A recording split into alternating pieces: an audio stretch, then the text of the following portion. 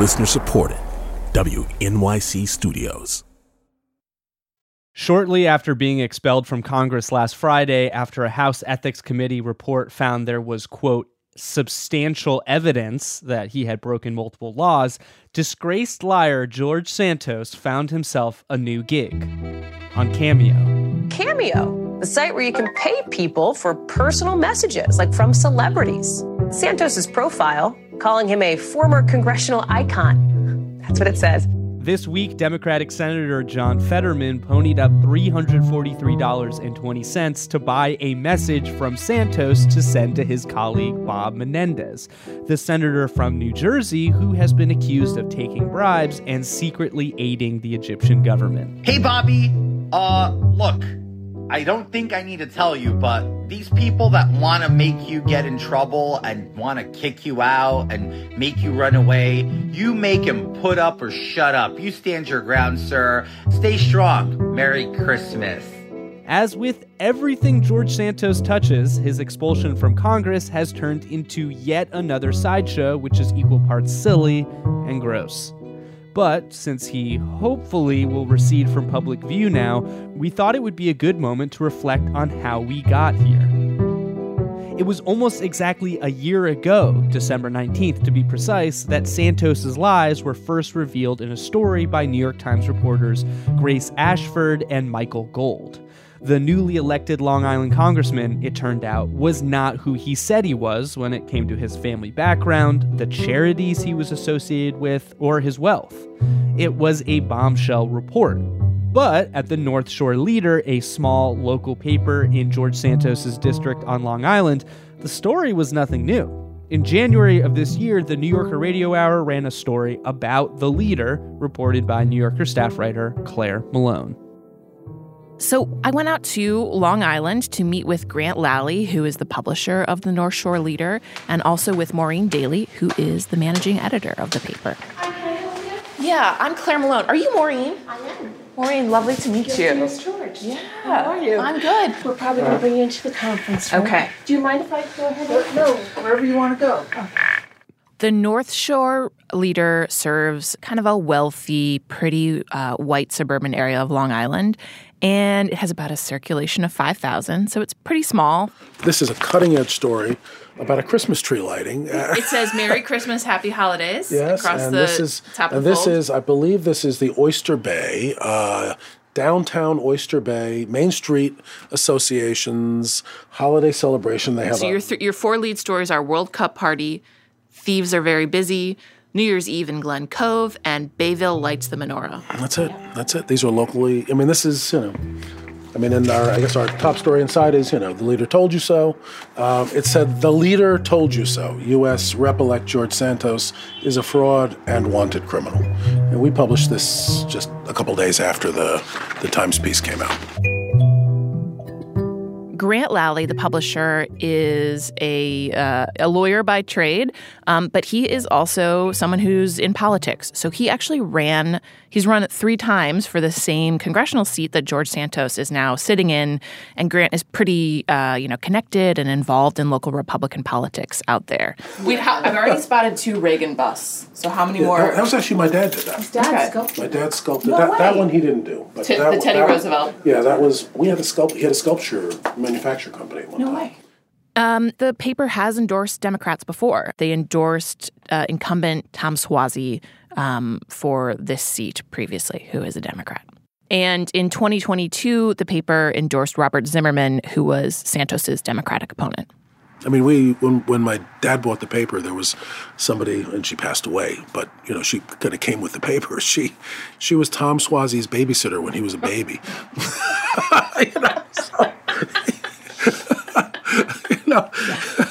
So we could never endorse against Tom Suozzi. Right.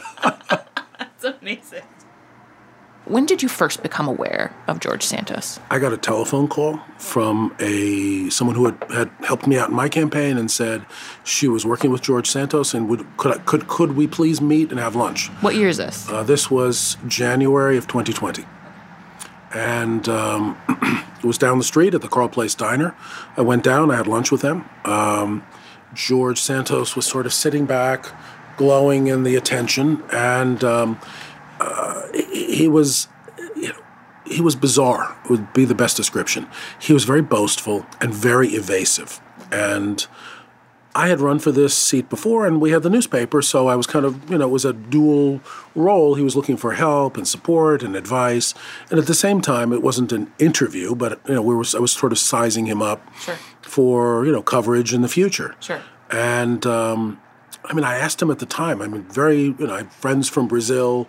I know a bit about Brazilian society, and he boasted about his finance, about being in finance and being a very successful, wealthy financier. He was only 32 at the time, maybe 31 at the time, so very young, and, bragging about his millions, and it didn't click. It didn't mesh with truthfulness.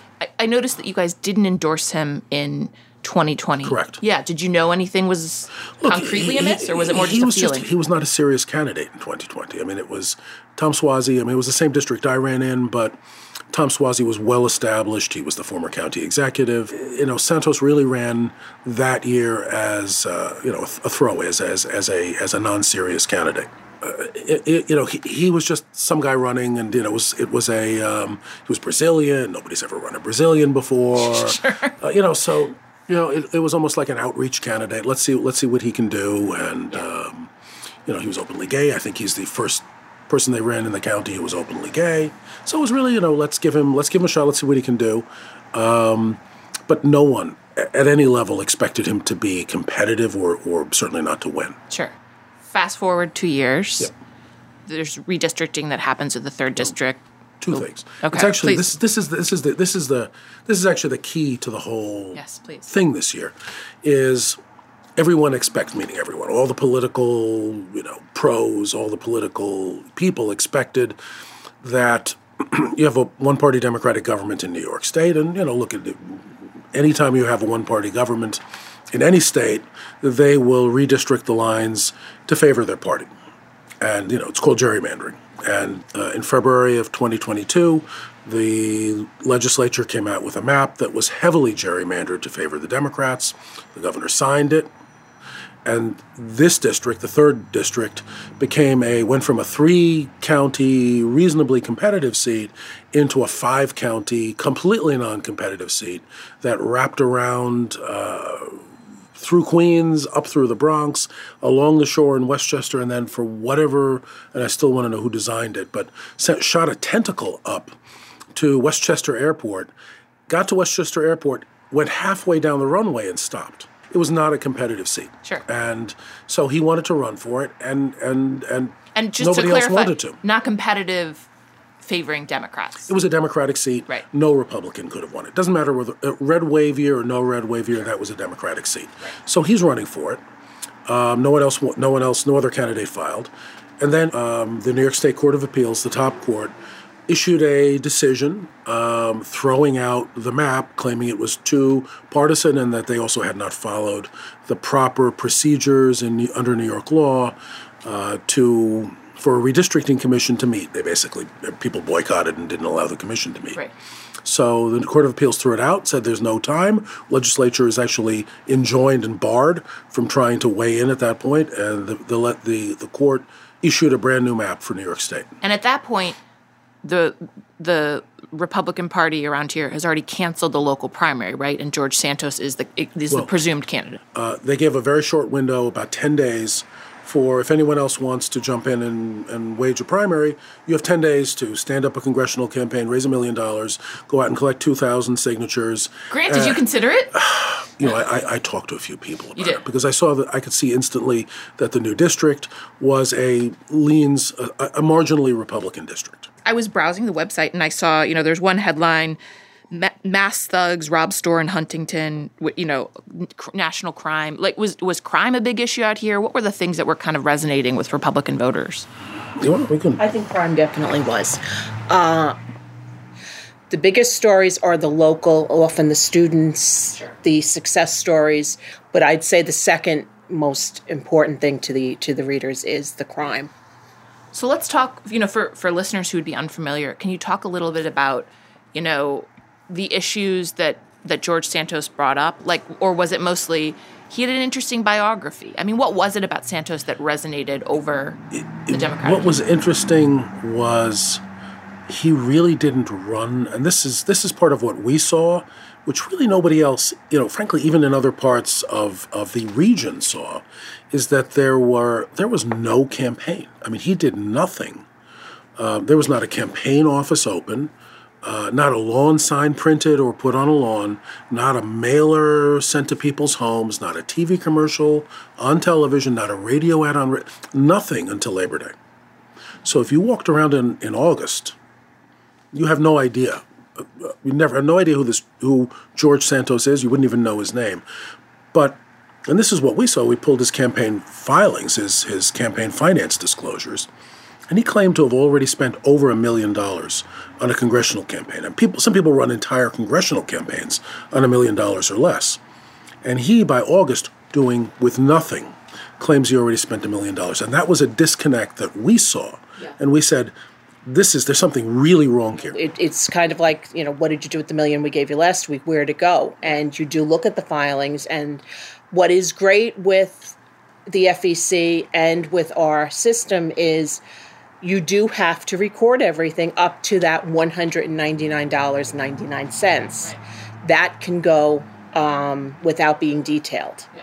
So there were so many expenses that were just $199.99. So I don't have to tell you what I spent that on. And that's just a red flag that kind of says, wait a second here, you can't be buying everything for $199.99. We heard story after story after story about him doing bizarre things, about bragging about his mansions, and so you hear the story and you say, we hear these stories, and we know everybody. Meaning we know a lot of people in the district, and so Santos would tell one lie to one person, another lie to another person, and we would hear from both of those people, compare notes, and realize, I mean, he's making all of this up. He's a total liar, and so when you know he's a total liar, then you start looking more closely.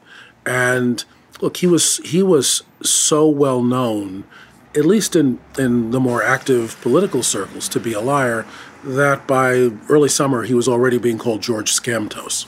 Did you talk to Democrats about the weirdness with Santos?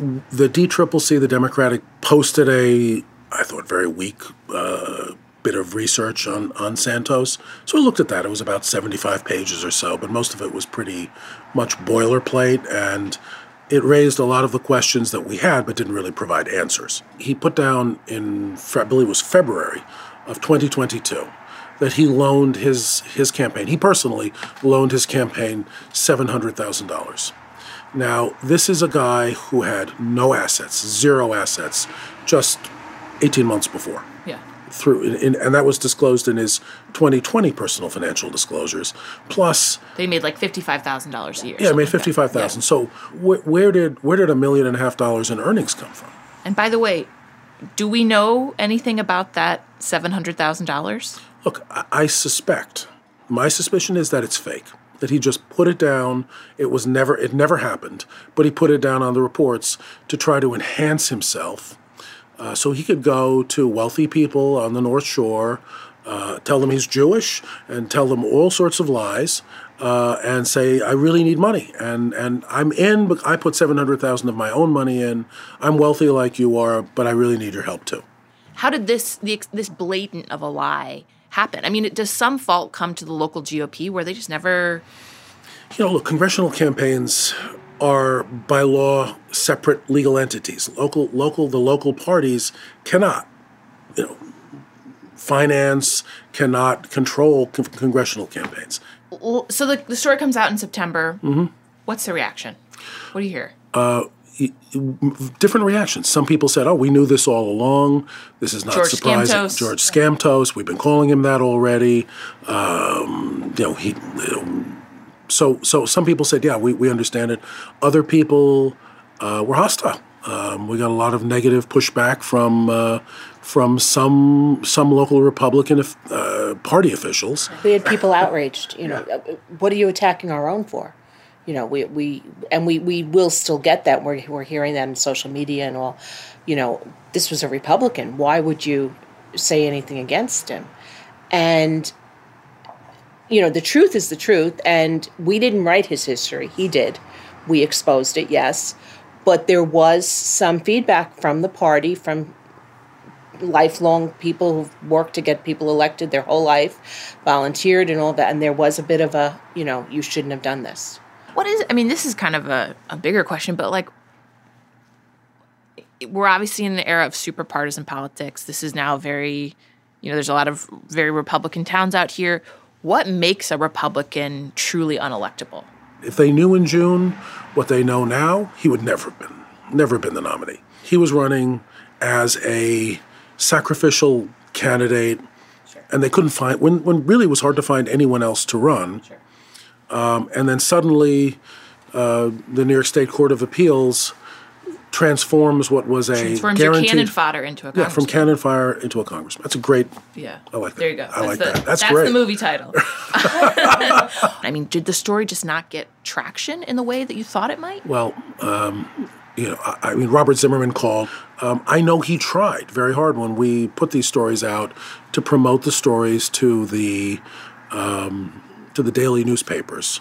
I don't know exactly what he did. Sure. He told me at one point he sent 85,000 social media blasts out, and he sent daily reports on what we had reported to the major daily newspapers. So, as a media reporter, to me, that's very interesting. Okay, you write the story in September. Mm-hmm. The Democratic candidate is aware of it. You get some pushback from local Republicans. Okay, the guy still wins in November. Mm-hmm.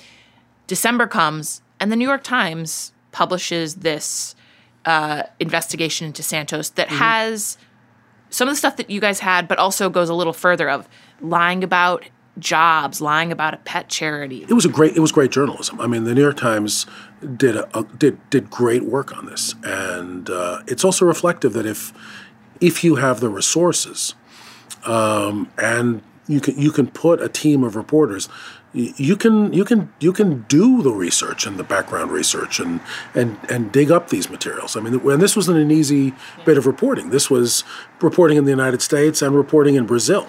When you saw that story, when you saw it, Maureen, was there any saltiness or, I wish we could have pushed it harder, or was it sort of, okay? No, I was actually very happy to see it come out because it really vindicated us because, George Santos was running around telling people openly that he was going to sue us and he was going to shut us down.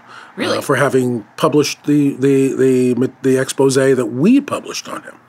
Did you ever have any worry about that? No, because everything was well sourced and we had backup for everything we said. So George, did you ever hear from George Santos after that original September story, or just through I have not spoken to George Santos, and he would not even speak to us after we endorsed Tom Suozzi in 2020.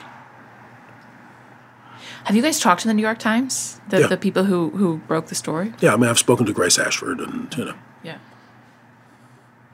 You weren't credited in that story. Was there any bad feeling about that?